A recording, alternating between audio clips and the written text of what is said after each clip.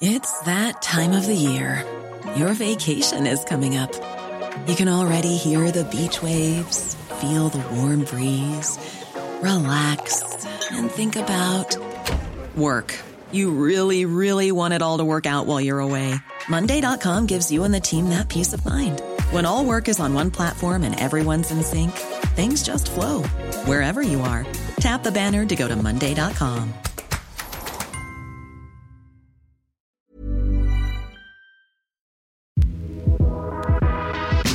Welcome to The Dive, the podcast that asks whoever said business news needs to be all business.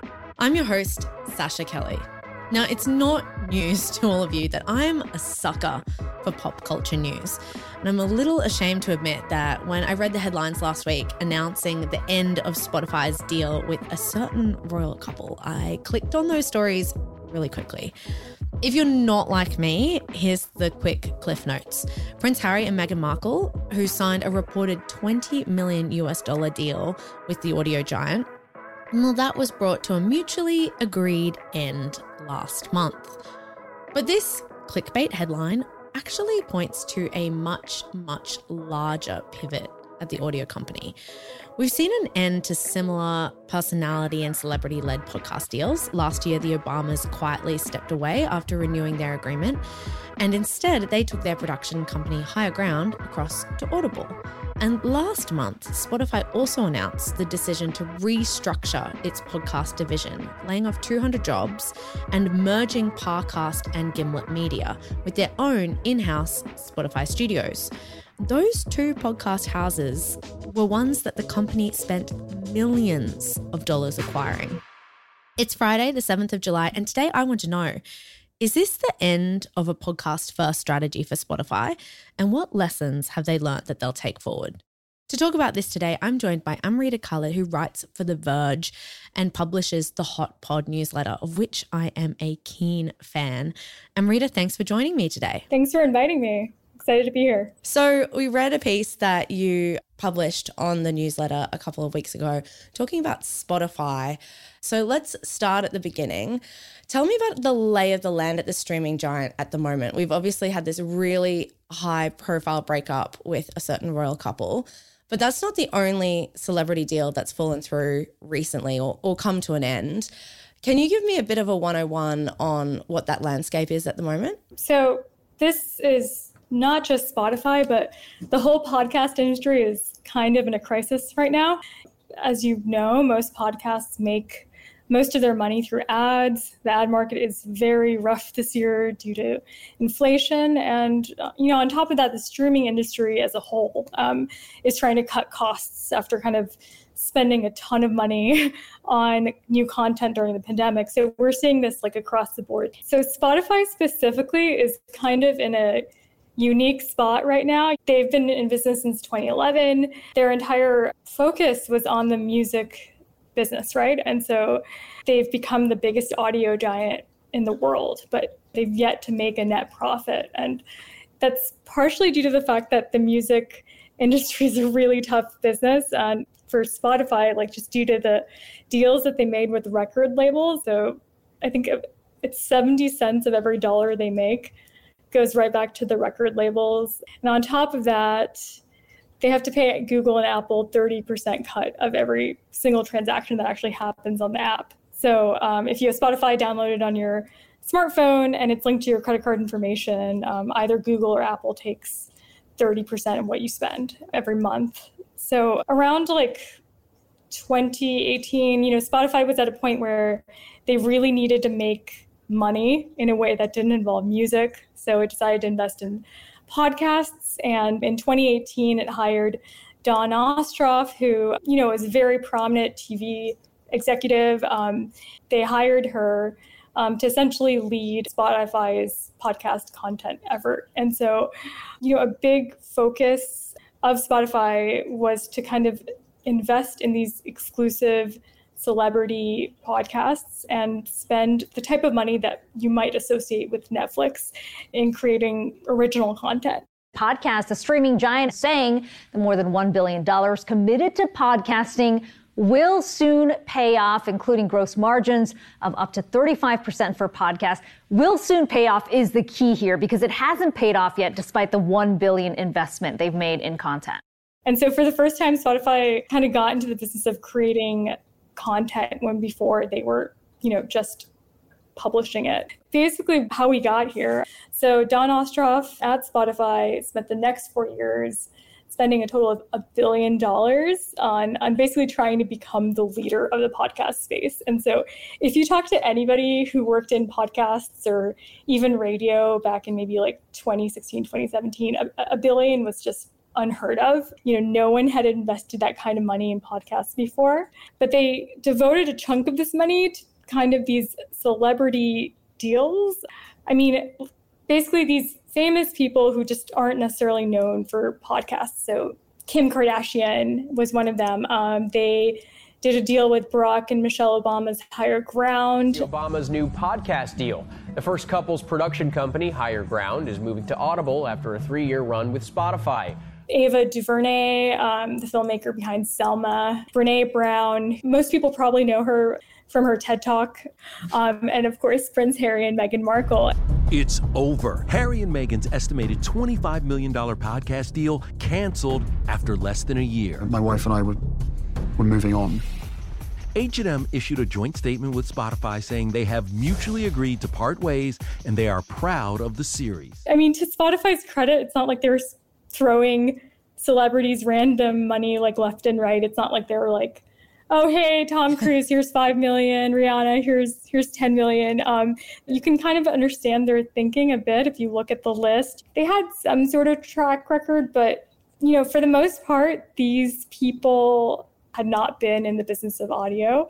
And Spotify was also relatively new to the business of audio. And they were spending money that was record breaking. And so I think the combination of those factors, it was kind of a nightmare in the end. Yeah, I think it's really interesting. As you list off those names, I was going to reference the Sussexes, but as you named some of those other celebrities on the list, they are quite considered choices. If you were head of content, they would make sense. So can you talk a little bit through, obviously they took this Netflix-sized investment and put it into this pivot towards podcasts. Did any of these co-productions work out, or in Spotify's mind, have any been a success? Success is an interesting word in the world of podcasts because you're not going to see the type of success that you associate with movies or film or video games. And I think Spotify under Don Ostroff, we're trying to find the same type of success. So they were trying to replicate the type of success that we associate with film and TV.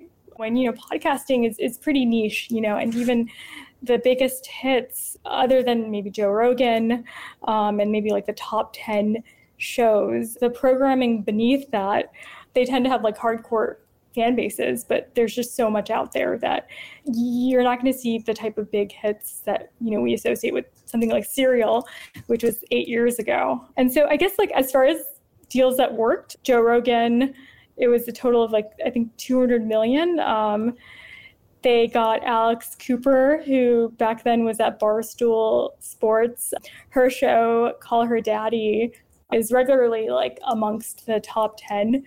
Brené Brown made 2 podcasts, and then the deal with Ava DuVernay did not produce anything. So I guess you could look at this in 2 ways. One could be, they should have been a bit more selective and purposeful about who they picked to produce these shows. But, to their credit, especially in the world of entertainment, deals kind of just don't take off a lot. You'll see this in film and TV. Networks will spend millions of dollars in securing creators and nothing might come out of them. But in the world of podcasting, that was pretty unheard of. So I guess I would argue the work of creating a podcast actually also takes less time than making a season of a TV show. So you could say, why are you paying $60 million to someone to essentially record a show? That's kind of the lure of audio, right? It's so cheap to produce and it's relatively quicker to produce than TV or film. So yeah, I think a lot of it confused people across many industries, and people kind of saw it largely as Spotify kind of just throwing something at the wall just to see if it sticks. Yeah, and I think also on that note, and I've seen this criticism doing the rounds recently, is that podcasting in comparison to music is also a cheaper medium to make because the number of hands a record has to pass through before it ends up published is far more than the number of hands a podcast might go through before it's ready for people to listen to. So you brought up the name that I was going to ask you about next, which is Joe Rogan. I think a lot has been published about him and his perspectives and the headache that he has been for Spotify in terms of publicity. You mentioned that he cost them $200 million, which at the time was kind of a record deal in podcasting.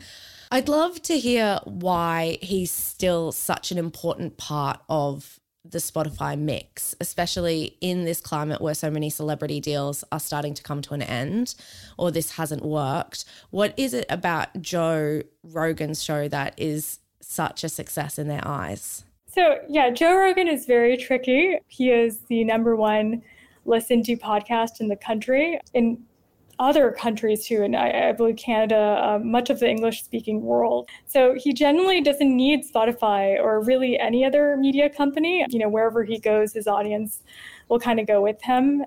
As far as like his relevance to Spotify, he makes up such a large core of like podcast listeners. You know, I believe 5% of all podcast listeners in total listen to his show. And so that is a base that Spotify can't afford to let go of. That stat really struck me. 5% of all podcast listeners on Spotify listen to Joe Rogan. So you can understand why, at least from a business perspective, he's a really important partnership for the company.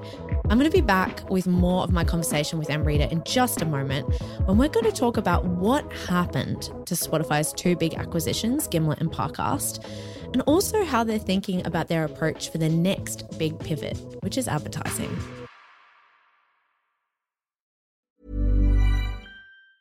There's never been a faster or easier way to start your weight loss journey than with PlushCare.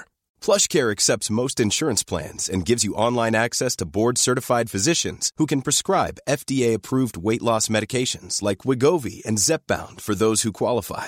Take charge of your health and speak with a board-certified physician about a weight loss plan that's right for you. Get started today at plushcare.com/weight loss. That's plushcare.com/weight loss. plushcare.com/weight loss.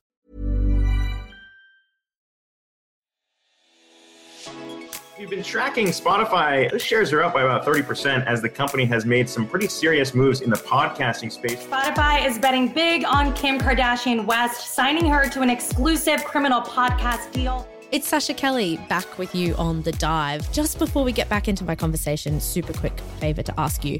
Could you send this to a friend? Just hit share, copy this link, copy wherever you're listening to it, throw it in a text message and send it to a mate. It is one small move from you, but it is a massive, massive deal to us. Anyway, now you've done that, and a thanks, by the way, from me, back to more of my conversation with Amrita from The Verge. You mentioned earlier that Spotify acquired two rather successful production houses. And those have also kind of suffered in this reckoning, you would say, of Spotify looking at their podcast strategy and assessing whether it has worked at the moment. Can you speak a little bit about those decisions and whether they see those acquisitions as a success? Back in 2019, as a part of their buying spree when they were looking for new content, Spotify invested, they acquired two podcast studios, Gimlet and Parcast. And so this was in 2019. And they were both kind of different. So Gimlet was probably kind of the first modern narrative podcast studio. Before Gimlet, I mean, most of what we associate with podcasts came from radio. There were a lot of like internet adjacent radio shows, but Gimlet focused on kind of like the narrative podcasts we see today. So it had a very nice slate of shows that were almost kind of like premium, like they weren't for the mass market, but they had devoted fan bases. So you had shows like Reply All, Heavyweight. They like to call Gimlet kind of the HBO of podcasts. It's so true, because I was definitely a dedicated listener of Startup and Reply All. There was not an episode that I missed. Reply All, like I will try to explain Reply All to people who hadn't heard of it. And it's like, how do you, it's these two guys and they kind of solve problems that other people find on the internet. And, you wouldn't think it's this massive hit. Oh my gosh. But it had a, very loyal fan base. And so, and then Parcast, which made a ton of true crime shows. And I think the thinking behind that mostly was that these shows would be perfect for IP, like they could be adapted into TV shows, documentaries, movies, and true crime, there was a ton of buzz around true crime at the time. But the acquisitions did not go well. And I don't think either the employees at Gimlet and Parcast nor Spotify would say so, which is funny because Spotify won its first Pulitzer Prize this year in audio for a Gimlet show. Essentially what happened over the past few years is that there was a disconnect between what Spotify wanted from these studios and what these studios were used to doing. The type of people that were working at these studios, they were very much kind of, they were audio professionals who were accustomed to creating these high value shows. Spotify didn't necessarily understand or kind of know how to work with them. They didn't get a lot of support as well as far as marketing, as far as assistance in, kind of getting everything together for these shows. And so a lot of employees said they felt like they were kind of on the back burner for the most part. So this year, Spotify essentially gutted both studios. They had 2 rounds of layoffs, and they essentially disbanded what we know of as Gimlet and Parcast and put them under Spotify, their in-house podcast production studio. So most of the ex-employees I spoke to felt like that was the end of what is known as Gimlet and Parcast, but they also said that it was a very long time coming, it's very much like they felt like an ignored redheaded stepchild for much of their time with Spotify. So you said that in 2019, Spotify went, right, our next shift away from music because music's far too expensive for us. We're losing 70 cents on the dollar. We're going to move towards podcasting. And that was obviously what we've seen unfold for the last 4 years or so. Recently, you've reported that internally they're starting to talk about the fact that advertising is going to be their next big pivot and the next big shift for the company. In your writing, you talked about the fact that Spotify really needs to learn from its mistakes in terms of this next big shift. What are the crucial mistakes that they need to adjust in moving towards this next pillar or this next phase, which is going to be a focus on advertising? To your question about pivoting to podcasts for music, I believe when you look at total listening hours for the first quarter of 2022, podcasts only accounted for 7% of the total listening hours. Wow. And so 93% of that went to music. The vast majority of Spotify users use it for music, even podcast enthusiasts, which is so funny because I do love Spotify and I use it for podcasts, but a lot of people have their preferred podcast app. So, as far as repeating the same mistakes, I think that maybe there's an argument to be made that maybe Spotify didn't belong in the business of producing content. They're very much a tech company. They're designed as an audio app, and so I think what's happening now, if this last phase was Spotify trying to become the Netflix of podcasts, I think the next phase, I've heard this described in other contexts, but the next phase is Spotify essentially trying to become the YouTube for audio. So trying to become the place for user-generated audio content, both music, audiobooks, and podcasts. And so by doing that, it's kind of honing in on what it kind of started doing with podcasts, which is targeted ads. And so relying on these really powerful targeted ads on the user data that they do have and delivering it to advertisers as well as creators. And so that's kind of their big pitch. It's promising. It's a dramatic pivot from what it has done, but it is different. And so I guess we'll have to see.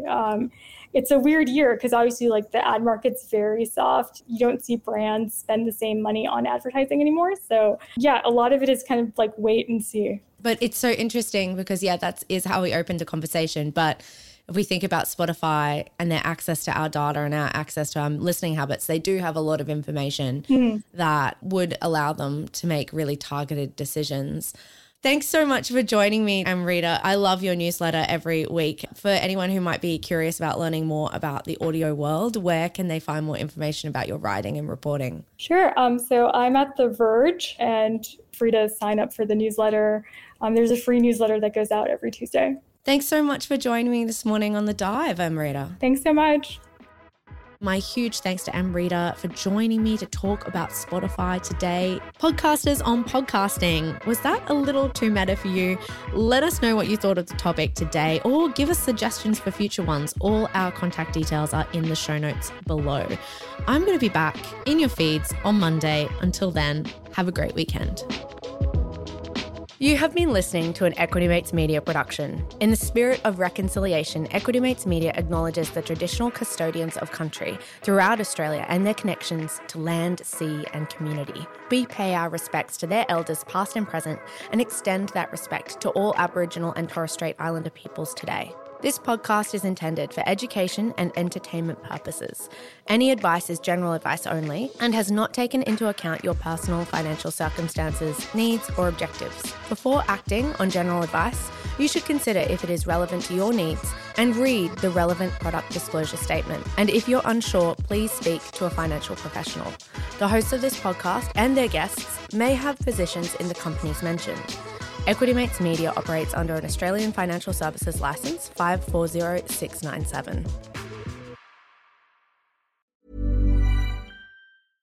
Imagine the softest sheets you've ever felt. Now imagine them getting even softer over time. That's what you'll feel with Boll & Branch's organic cotton sheets. In a recent customer survey, 96% replied that Boll & Branch sheets get softer with every wash. Start getting your best night's sleep in these sheets that get softer and softer for years to come. Try their sheets with a 30-night guarantee. Plus, get 15% off your first order at bollandbranch.com. Code BUTTERY. Exclusions apply. See site for details.